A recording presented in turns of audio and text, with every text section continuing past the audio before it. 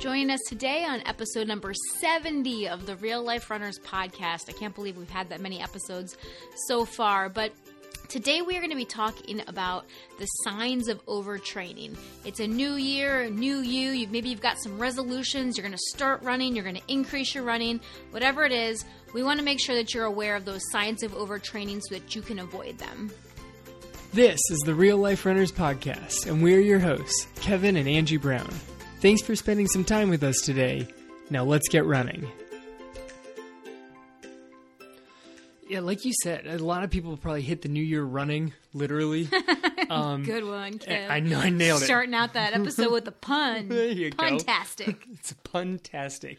They hit the new year all fired up and ready to go. They've got the workout plan. They've got a resolution. They may have signed up for a race. This is the year they're going to run a marathon. They've dropped money and they're going for it. Yes, which is all good things. All good things. You love the enthusiasm. I love the enthusiasm. I love it when people get fired up about training and all of that.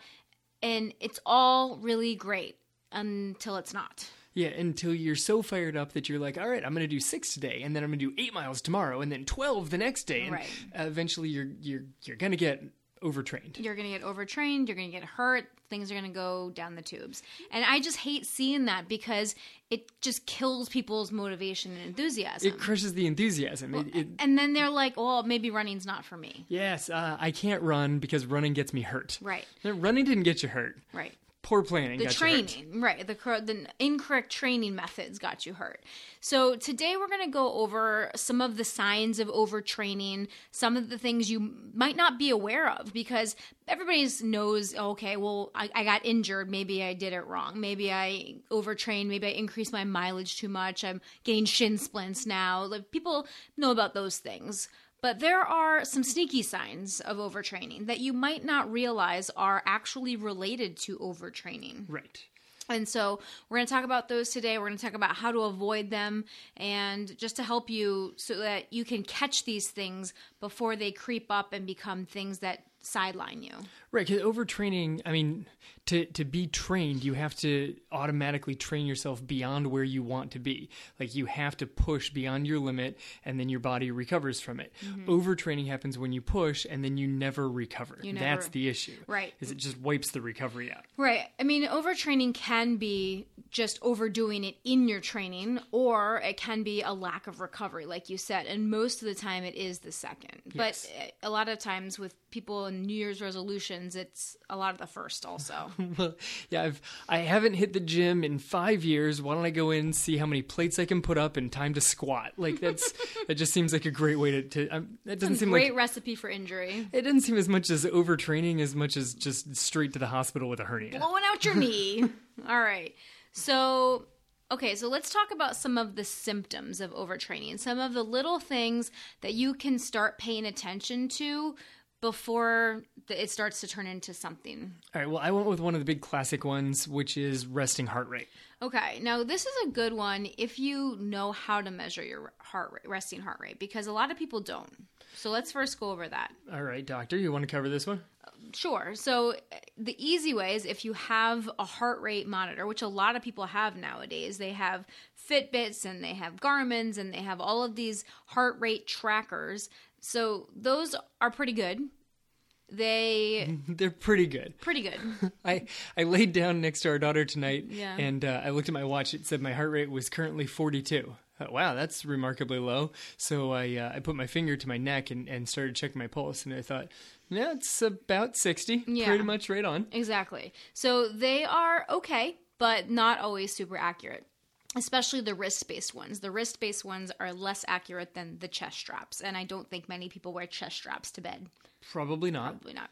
So the way that you can check your own heart rate, the two most common ways are at your wrist and at your neck, like Kevin just said. So the first one would be take 2 fingers and place them on the inside of your wrist on your thumb side. It's basically just below your wrist, and you should feel a pulse there. So basically, you count that pulse for You can count it. The most accurate is if you counted it for a full minute, and then you know how many beats per minute you have. Or you could do some math, and you can count it for 10 seconds and multiply by 6, or you can count it for 15 seconds and multiply by 4. You could do the least accurate but the easiest math and count it for 6 seconds and then just add a 0. Oh, look at you, but that is not so accurate. No, it's not the most accurate, but it's really fast. But I feel like the 10-second one, I have those memorized now. Like, I know that 25 is 150, and like if you do it enough, you know what each one equates to. Yeah, and if you're checking your heart rate on a regular basis, on almost a daily before basis. Before I got my Garmin. Yeah, and you do this a lot. You get used to it. It's going to be a very similar number. Right. You're almost going to get to the point that you don't even have to worry about what it is when it multiplies out. Mm-hmm. You know what your heart rate is over those 15 seconds. Yeah. Oh, it's 15 beats in 15 seconds. And then the next day it's still 15 beats in 15 seconds. Mm-hmm. It doesn't really matter what that multiplies out to. Right. It's that it's at 15. If it's staying there, that's a steady resting heart rate. It's 60 beats per minute if you do that. Way to go. Yeah. So the other place, if you can't really find the wrist one, the wrist is easy. You can also find it up in your neck. So to find it in your neck, it's basically just below your ear. There is where your jaw curves down. So there's like an angle of your jaw right there. All right. You're going to do this, right, while I explain it so that I can make sure. So you find that angle I'm going of your right jaw, below my ear. right? So start at your ear, slide those 2 fingers down your jawline. Okay, now come off your jaw. Come off your jar. Okay, come off your jaw and kind of stick it up and in. Yep. Does that make sense? Yep. Did I explain that well? I think so. So basically, you stick your 2 fingers up and under your jawline. And you should be able to feel a good, strong pulse there. Make sure that you're using your fingers and not your thumb. The pulse in your own thumb is too strong, and then you're just measuring multiple beats because you're measuring the pulse in your thumb and your wrist simultaneously. Yeah, so sometimes that can throw your count off. So those are 2 places that you can check your resting heart rate and just get an idea. So what are the best times to check our resting heart rate, Kev? All right, so either first thing in the morning when you first wake up, like before you get out of bed. Yeah, well, you're start still moving. You're still just lying in bed. That way, it's a resting heart rate. Right. And don't do it like when your kids come in and say, "Mom, I just peed the bed," and you like have to jump out of bed with a start, or the morning that you jump out of bed because you forgot your alarm. You're not going to get a very accurate heart rate. No, you need an actual resting heart rate, or you can do it, as one of the last things of your bedtime routine, because your bedtime routine is probably not full of excitement.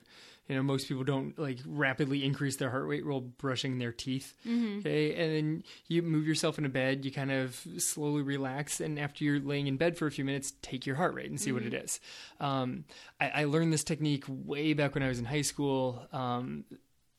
I always thought that the best move was first thing in the morning because you're coming off of sleeping, so that's going to be your lowest heart rate. But I was at a running camp, and I forget which Olympian, I think it was Susie Favor Hamilton, said that she couldn't do it in the morning because she had way too vivid of dreams all night long. And so she tried taking her morning heart rate, and it was all over the place. And it wasn't at all based off of training. It was based off of whatever the heck she was dreaming about. Yeah. So the nighttime heart rate worked perfectly for her. Okay, so you have to find what's right for you. So when you monitor that heart rate, your resting heart rate, you're going to notice that after hard training days, it's probably going to be a little elevated. And that's okay. That's not overtraining. Right. So the thing, when you do this consistently, you'll get your baseline, okay? And if you wear your Garmin at night or your Fitbit at night, it'll give you your resting heart rate. So you'll kind of have a good idea of where your baseline is within a couple of beats per minute. Yes. It goes up too when you drink. Or lack sleep, but we'll get there. Yeah. The issue is not when it rises a little bit because you had a hard workout that day. The issue is when it rises, even if it's just a few beats, and stays there for several days. It doesn't come back down, okay? Because you have a hard workout, that night's maybe going to be a little bit up. Or you have an extra glass of wine, maybe that night's up a little bit. Or but if extra glasses. you can't point to a specific cause, maybe it was somebody's birthday. And but you need to... It's when it stays elevated for several days, that's the sign that you were possibly overtraining. Right. So it's time to pull back. Time to pull back and maybe just get some more sleep. Yes. Okay. So That's the first one. Right. Point two? Increases in your resting heart rate. Increases in your resting heart rate. Okay.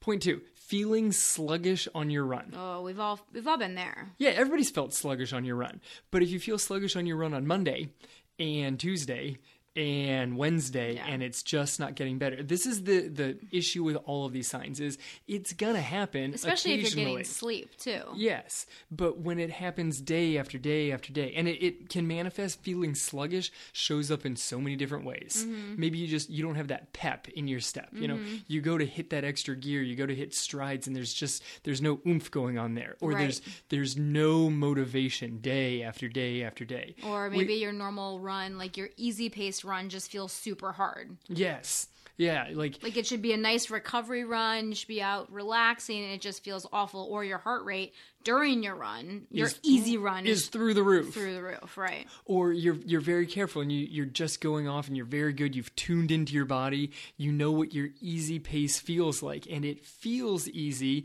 And then you finish, and you're like, wow, that took a lot longer than it should have, because your easy pace is suddenly way slower than it has been for the last several weeks. Right, and this is really subjective, but it's actually one of the best ways because it forces you to tune into your body and actually listen to how your body is feeling. Yeah, I mean, we can't put hard and fast numbers on this, but it's just that feeling like, why does this feel so hard today or this week? Really, you know, why have these last days just felt so difficult? Right, because this day may feel hard, and usually there's a reason that you can point to and be like, okay, that day felt bad because of this. Right, I had a hard speed workout. Right, the day after a hard speed workout or recovery day, your legs are not going to feel super fresh. But if they're still struggling the day after and the day after, now you're reaching a problem. Yeah, exactly. Okay, number 3. Number 3, short temper. A short temper, like with life. With life. Yeah, we're not talking specifically to running. We're talking about a short temper with a short everything. Fuse. A short fuse with everything around you. In your life. Yes. Yeah.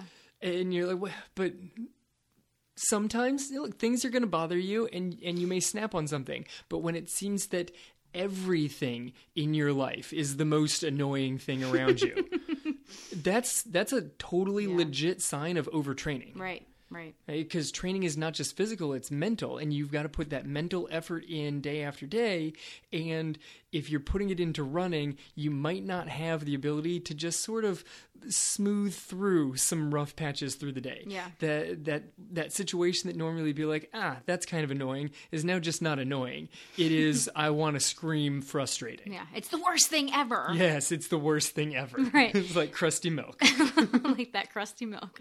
So you know how that feeling is. It's just like everything gets on your nerves. And like you said, there's only so much patience that we have in any given day. And when your body is tired and it is just lacking in, health, I guess, just when you're just feeling out of it, yes. It's just impossible sometimes to just stay patient and calm and centered.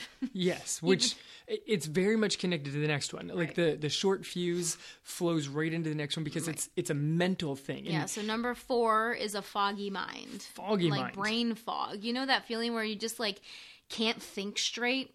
Yes. Right? I mean, it's really it. Like you're trying to focus on something and you just can't seem to focus, or you've got a million things going on in your head and you can't just sort them out. You can't seem to multitask, which that's a different story. We'll talk about that another time. But you can't seem to just do your normal things or make decisions. When decisions become hard. Yes, like normal. What's for dinner? Yes, what's for dinner has become a challenge. Don't bother me with that. Foggy mind plus a short temper. You got multiple kids and you can't remember any of their names. Like this is an issue. When you have to cycle through the dog's name to get to your kids. Yes. Especially if the dog's name is Rover. That's not your kid's name. It's like your mom when she did it that one time and she just started yelling, "Girl, boy." Yes, my sister and I will forever simply be girl and boy because our names were too close and she was mad and could not differentiate them when she was mad at us. So we were girl and boy. Yeah.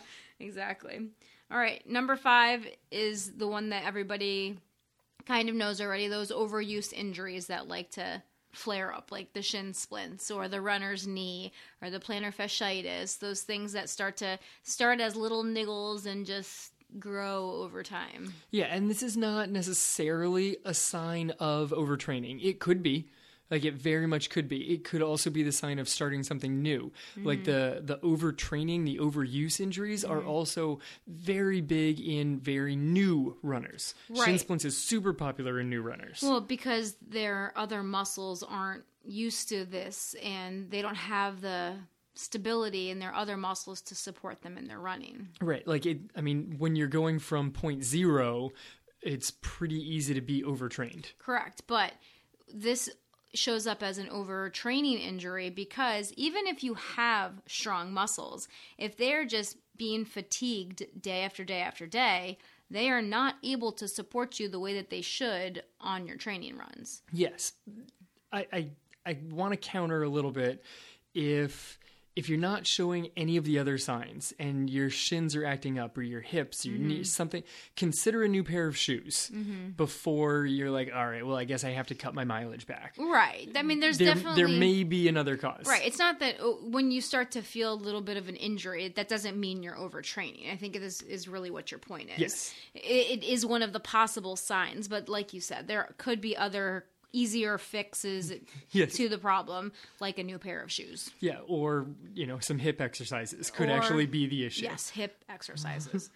Okay, and the last one, which a lot of people don't attribute to overtraining, but I always think about this, is getting sick. Yes. Right? I mean, that cold or the flu or these things, and it is bad out there right now. There is a lot of people getting sick out there. And getting sick can be a sign of overtraining. Like, yes, there is a lot of viruses and bacterias and all of this stuff, and people are traveling through the holidays and they're going up into the cold weather and they're not used to that. But basically, it's your immune system that is responsible for keeping you healthy and for fighting off these bugs that we come into contact with every single day. And when we are training, we are breaking the body down. When you break the body down, your immune system needs to come and help the body rebuild itself. So if your immune system is constantly working in overdrive to help repair the body from overtraining, it's not going to have enough strength to fight off all these little viruses and bacteria that you're coming in contact with, and you're going to get sicker easier. You get sicker easier, and that sickness is not going away. Right. That's the other side of Yes. it. Is it's not just that you seem to go from one sickness, you recover, and then 3 days later you're sick again. It's that it just stays for so long and doesn't ever seem to go away. Right. That's a possible sign of overtraining as well. Right.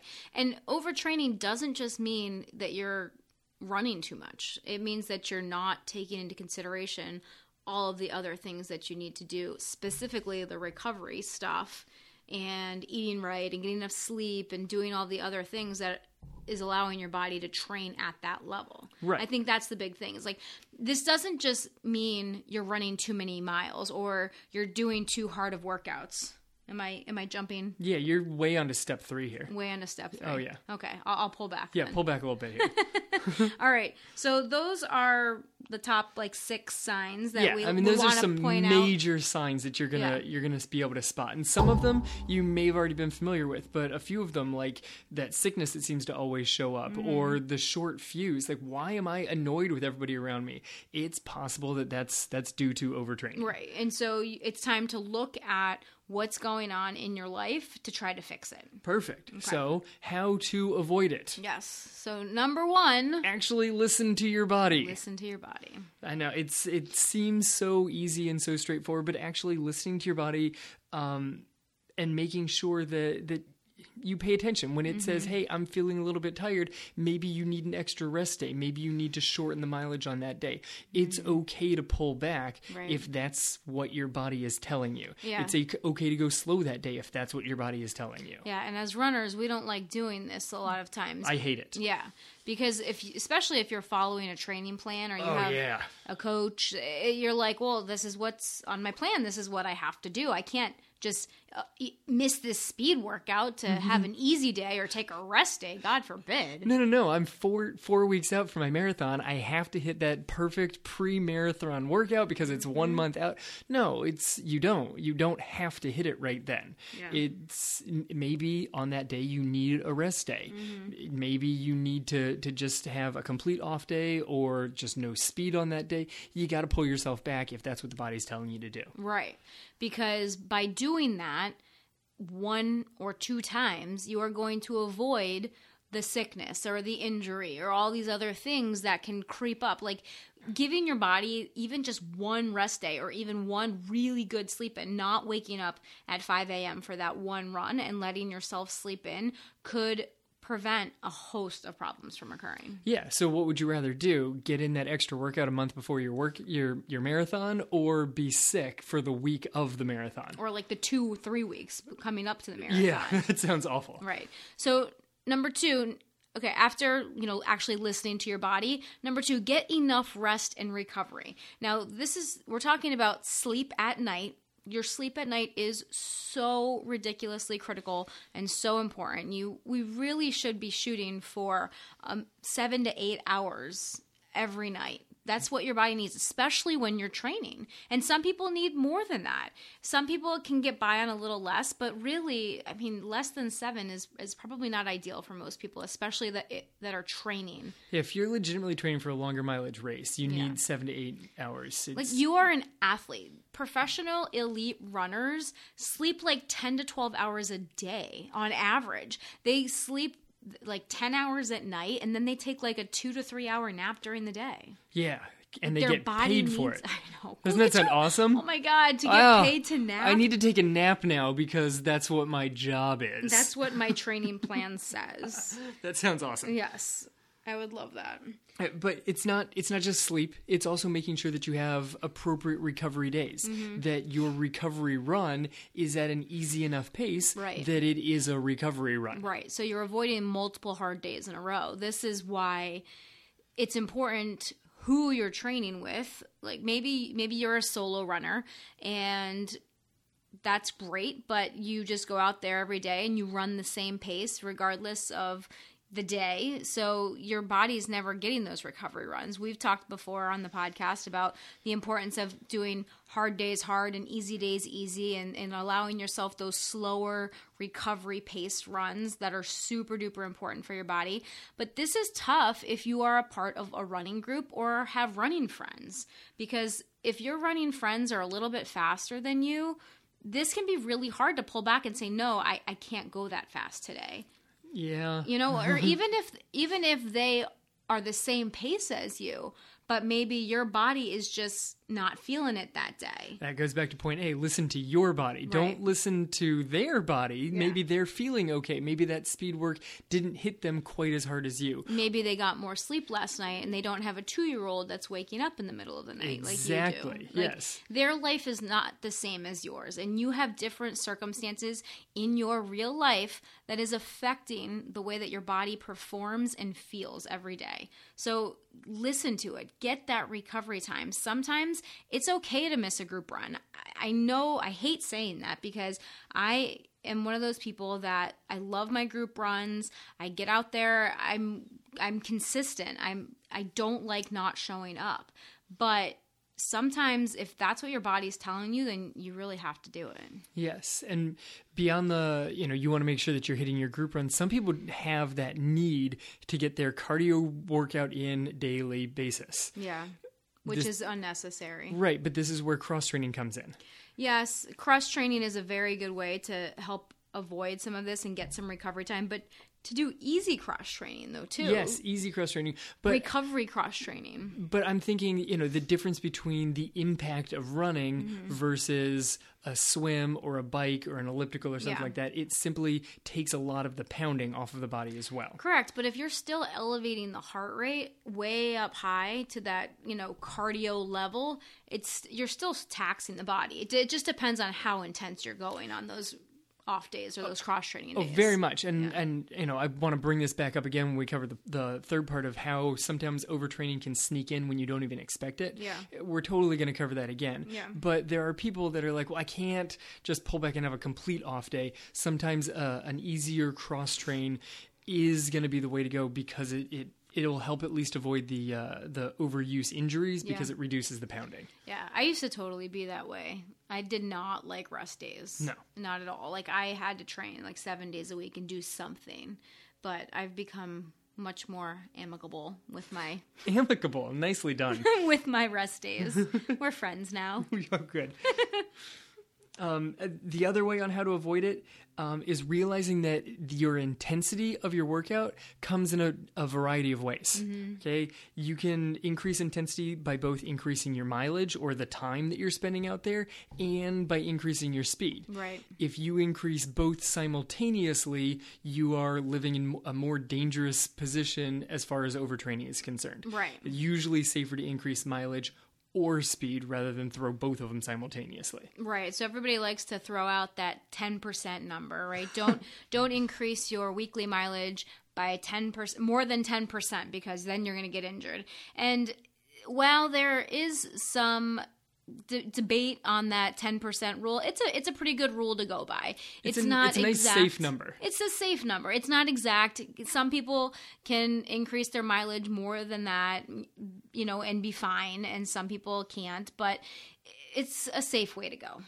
Yes, it very much depends on from one person to the next how long you've been running. Mm-hmm. You know, I like to live in the area of running 40 to 50 miles a week. Like, Yeah. I'm comfortable with that. We got a race coming up. I am not.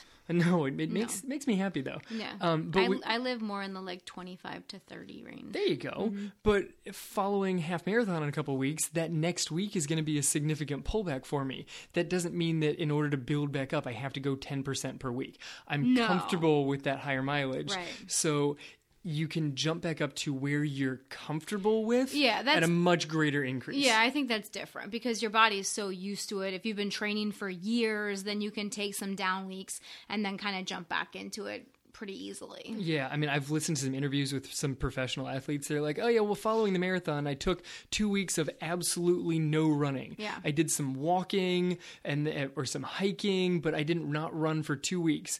And then over the next 3 weeks, I built back up to 110 miles a week. Yeah. Like, whoa, oh, okay. Just a gradual build back up. Yeah.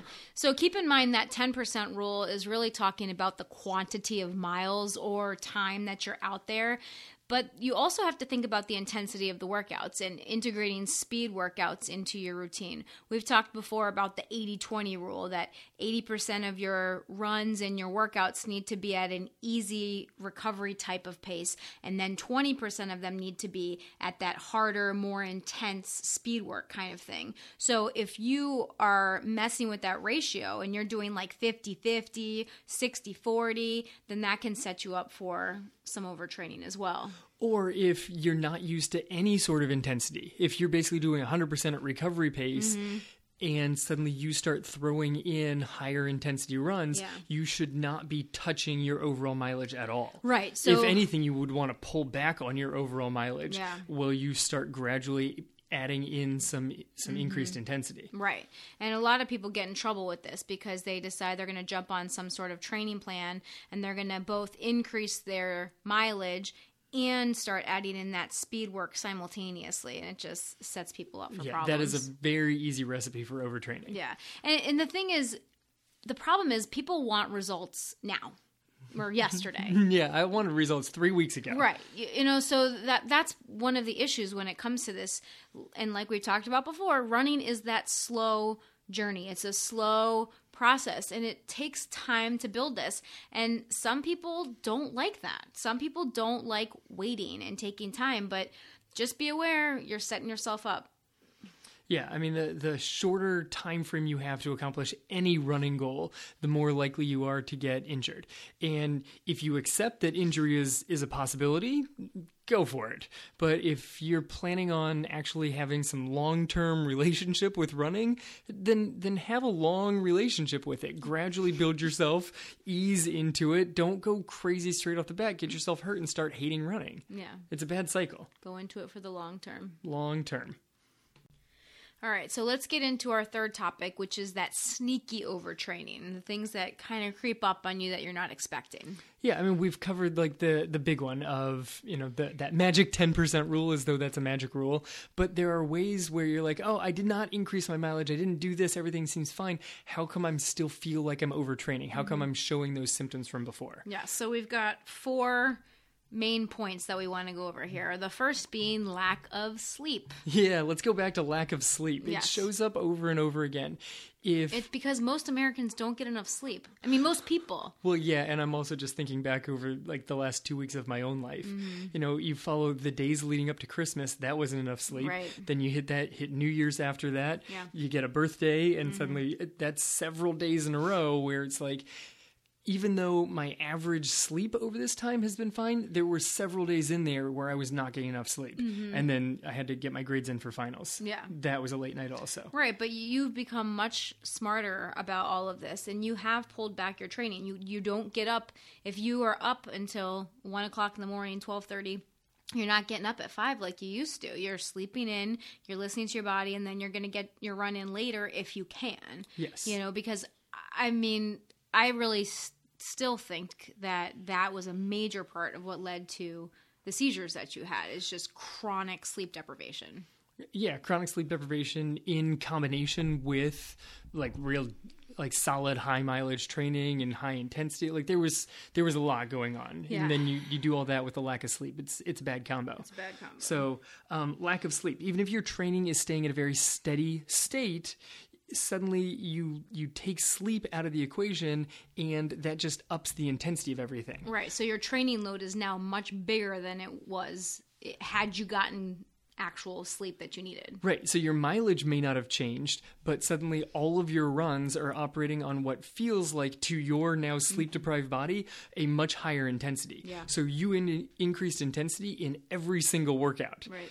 That's overtraining. Yeah. And you didn't do it. You didn't try to up the speed. You just are tired, and your body feels as though every workout is harder than it should be. Right. So super tip number 1 is get more sleep. Yes. I like to go with, if I don't get 7 hours of sleep, I can't run 7 miles. And 7 miles is, for me, a fairly comfortable run. Today, I did not go 7 miles. I was planning on it. That's what was on the schedule. But I got 6 hours of sleep, so I went for 6 miles of running. Oh, okay. I like that. I didn't know you were doing that. Yeah. I pulled back. I was aiming for 7 to 8 miles today. And after going to bed super late last night, there was no good reason to do it. Like, I'm not going to get a benefit out of the extra 1 to 2 miles there that's worth the risk. Right. It's a risk reward thing. It's a risk reward. It's not worth it. Exactly. All right. So the second sneaky overtraining culprit that can kind of sneak in is increased stress in your life. Oh, yes.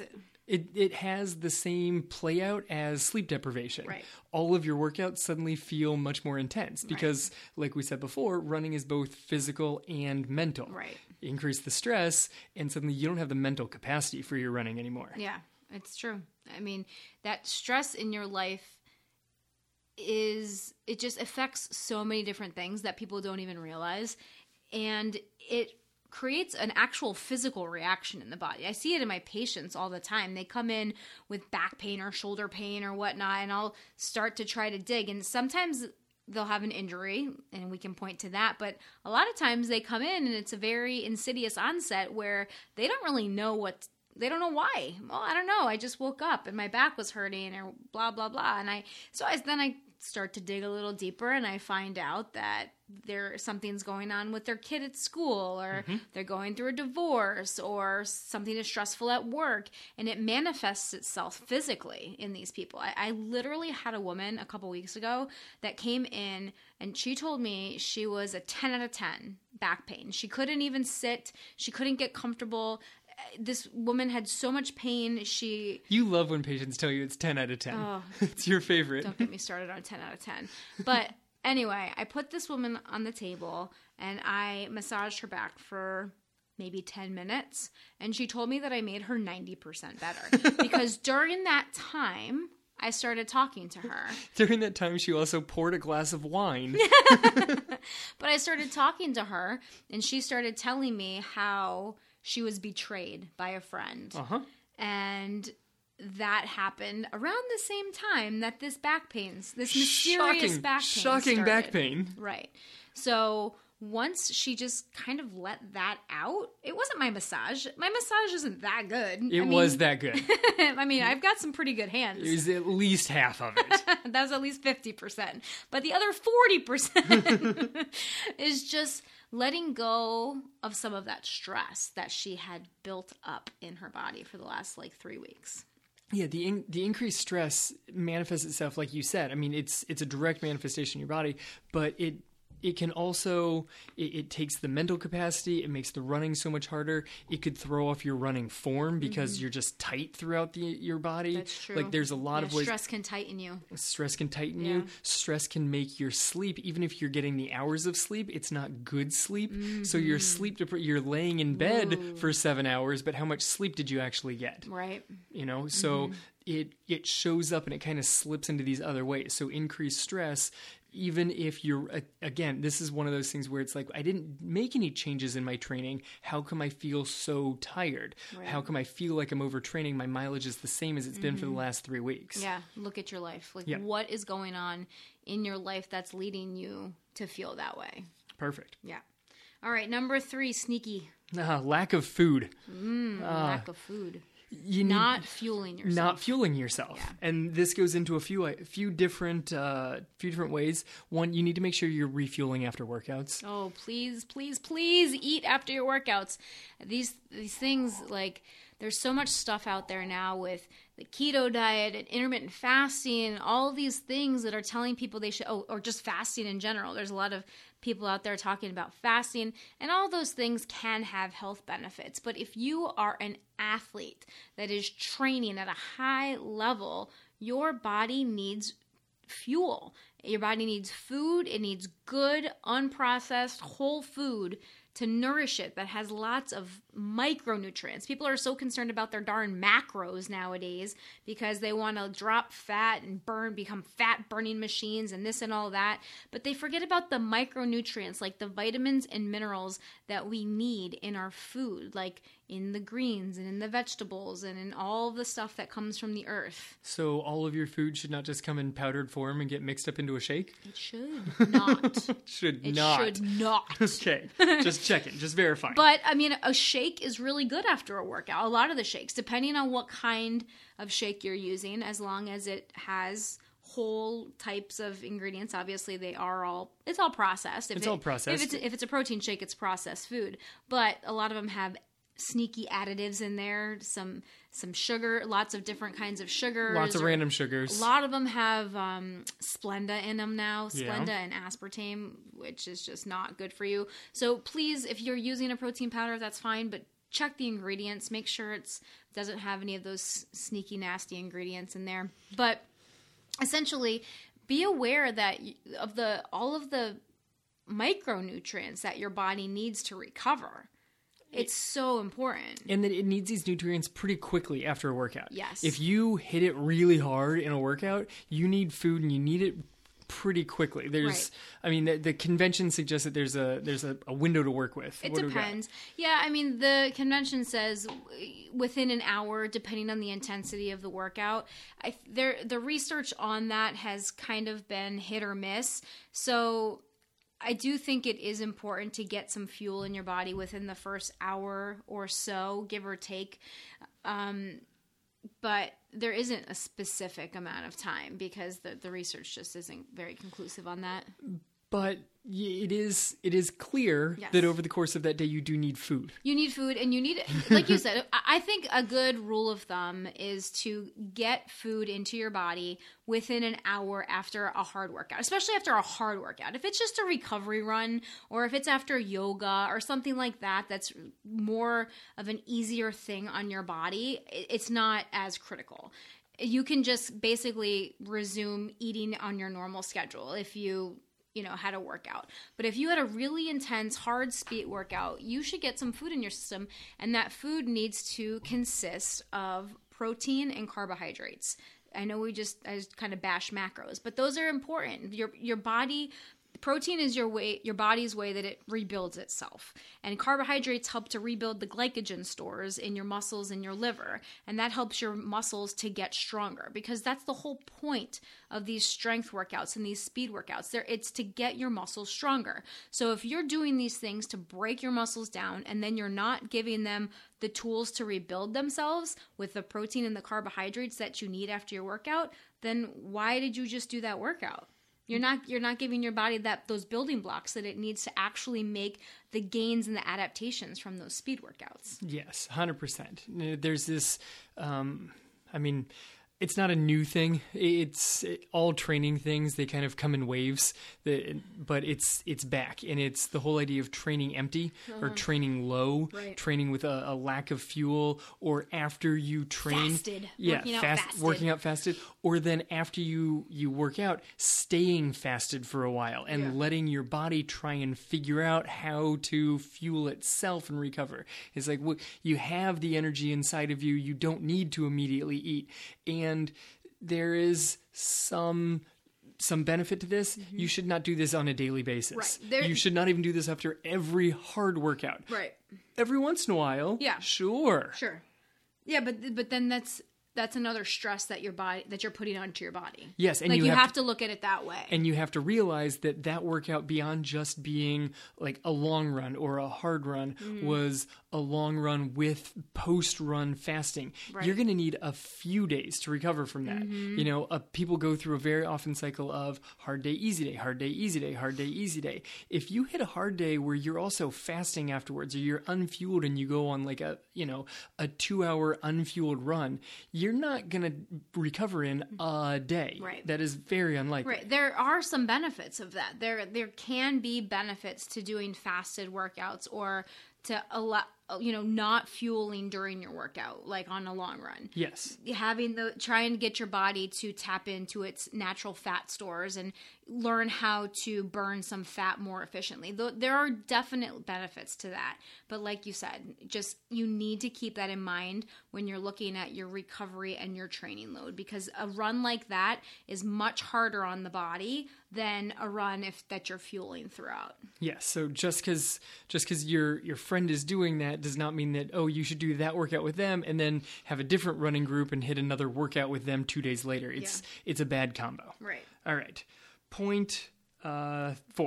Point 4. Sneaky number 4. Sneaky number 4. How do you fit all these workouts into your crazy busy life? Yes. Well, that's what we're about, right? That's the whole point of this thing. That's the whole point of this podcast. Yes. How do you fit it all in? Because especially if you have a plan to follow, it's like, okay, well, I've got to hit this workout on a Tuesday and then this workout on a Thursday. And if I'm not feeling good, well, maybe or something happens with the kids. Something happens. Then the Tuesday workout got pushed to a Wednesday.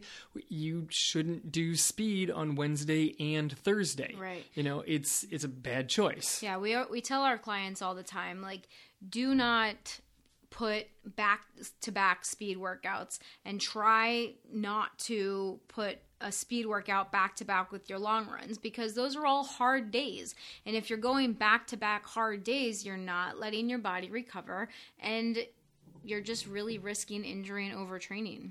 This goes right back into what we were saying before. It falls into the same category as fasted running. There are plenty of people, especially elites, that go on Sunday long run and follow it with a Monday tempo workout, and they're not fully recovered from their long run. their workout on Monday is not super high intensity, but it's a legit paced workout. Right. But that's the point of the workout. That's the is point for of them the workout. to do the tempo on tired legs, but then how many days after that are they recovering? Right. That's the thing, is you got to make sure at some point you recover off of that. That's 2 rough days in a row. So, well, they can pull it off and then probably hit a speed workout on the Wednesday. Because they get naps. Yes, because they got the 10 hours of sleep and the 2-hour nap. They can have a nap.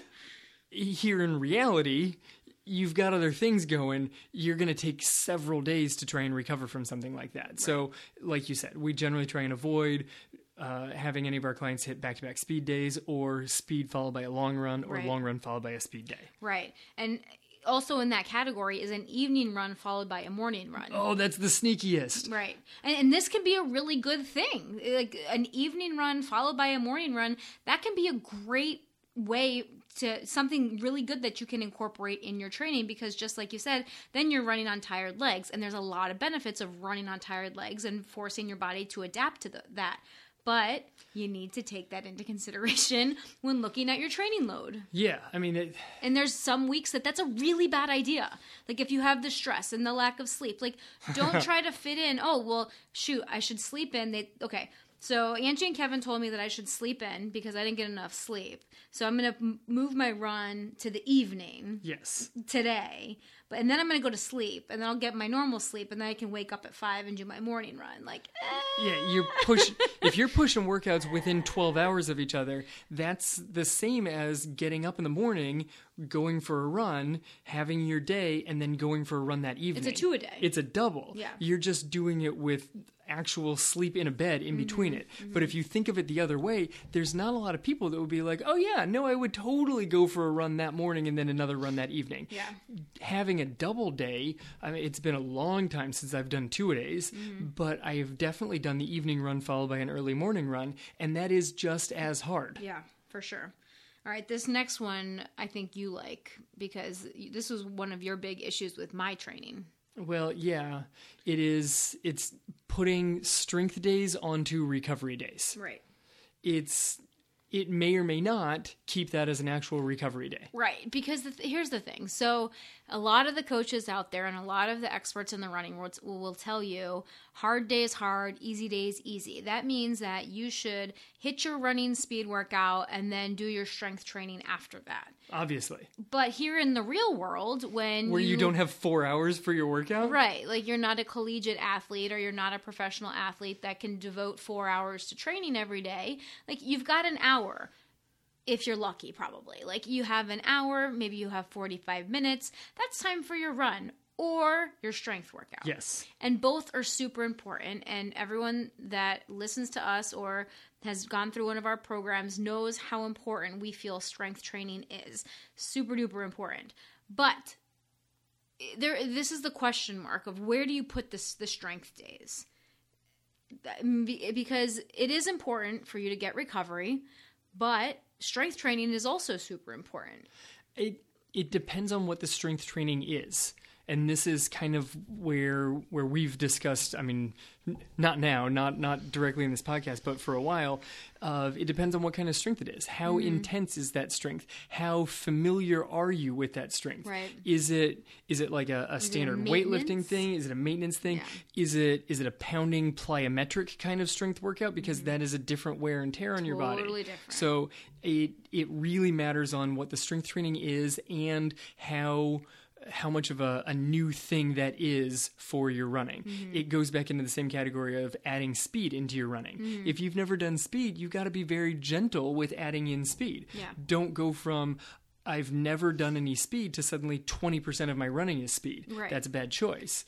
Don't go from I've never done strength training to all of my easy days will now have strength training on it. And some strength training on easy days are good. Like if you throw in some planks and some side planks on your off day or your recovery day, it's not going to tax you that bad. It's not at all. Those are all good things to throw in some core work on your easy days. Oh, core work every day. Yeah, core work every day. So, but the thing is, you just have to keep in mind where all of that fits into your overall training load. So maybe instead of having 2 speed workouts a week. If you're new to strength training, if you haven't done a lot of it before, or if you're deciding to really up the level of strength training that you're doing, think about maybe substituting one of your hard speed days with a hard strength training day. So instead of doing speed work and then strength training the next day and then another speed work, maybe you substitute a hard strength day for one of your speed work days, and just for that week or for those couple of weeks, you only have 1 speed work per week. That you can get a lot of benefits out of one very good speed work and one very good like full body strength workout. For sure. Like you're getting huge benefits out I mean, of that. that's how my body likes to adapt to things a lot more. Like strength training for me is super duper important. I mean, I think that it is for a lot of people, but the way that my body type is and how I hold on to muscle, yes. Strength training is super important for me to make strength, not only strength gains, but just to avoid those little nagging aches and pains that can come along with my training plan, yes. my running. Yes, very much so. Yeah. All right, so let's just review real quick and summarize all this. And for the summary of all of this information, please check out our show notes over on the website at realliferunnerspodcast.com. This is episode number 70. We're going to have all of these show notes in there for you, and you can also find links to lots of other stuff on the website, including the different coaching programs that we offer, including some of the strength training resources like the bands and the protein powders that we like to use, and some of the cookbooks that we like to use to give yourself some really good new recipes of fueling your body with that real food that we're talking about. You can find links to all that stuff and just purchase it over through the website as well. Well, it's not, I mean, you're not buying that from us, but there's we're easy not writing the links. cookbooks, but Yeah. we got a link. There's easy links so that you can find that stuff without having to go and search for it. So anyway, check out the website for those show notes, realliferunners.com. All right, let's summarize, Kev. All right, so make sure that you're not overtrained. Check some key signs. Are you getting frustrated and you can't concentrate at work all day long? You might be overtrained. Right. You're getting sick a lot. Daily resting heart rate is high. Check your daily resting heart rate. I really think that that's one of the big takeaways out of this thing is if you really want to monitor your training, you should be checking your daily resting heart rate. I think that that's more important than monitoring your weekly mileage increase. Really? Yes. Wow. Totally do. Okay, you're just throwing it out there. Yeah, I am. All right. So tips on how to avoid overtraining. Number 1, listen to your body. 2, sleep. Sleep. Get more sleep. Number 3, eat real food. Food that actually nourishes your body and that's going to give you the vitamins and the minerals and everything that your body needs to recover from all the training that you're doing. Point 4, keep track of the stresses in your life beyond just running. Things going on at work, things going on in your actual life, food, or with your family and stuff. Right. And finally, keep track of your training load and take into consideration all those other things that we've talked about as part of your training load. Make sure you're not increasing your speed, your mileage, everything too much too soon. Yeah, don't do everything simultaneously. You got a time. It's a long relationship with running. Yes. So if you do all these things, then hopefully you will have a very long and loving relationship with running. And a successful year. A successful year that you can avoid overtraining and you can go out there and crush some of the goals that you've set for yourself this year. So I think that about sums it up. That does it. This is how to avoid being burnt out by February. Right. Don't let yourself get burned out. Just realize that running is this longer journey and be okay with that and just enjoy where you are on that journey as you strive to get better. Perfect. All right, guys. So thank you so much for joining us today. Check out the show notes on the website, realliferunners.com, and we will talk to you next week.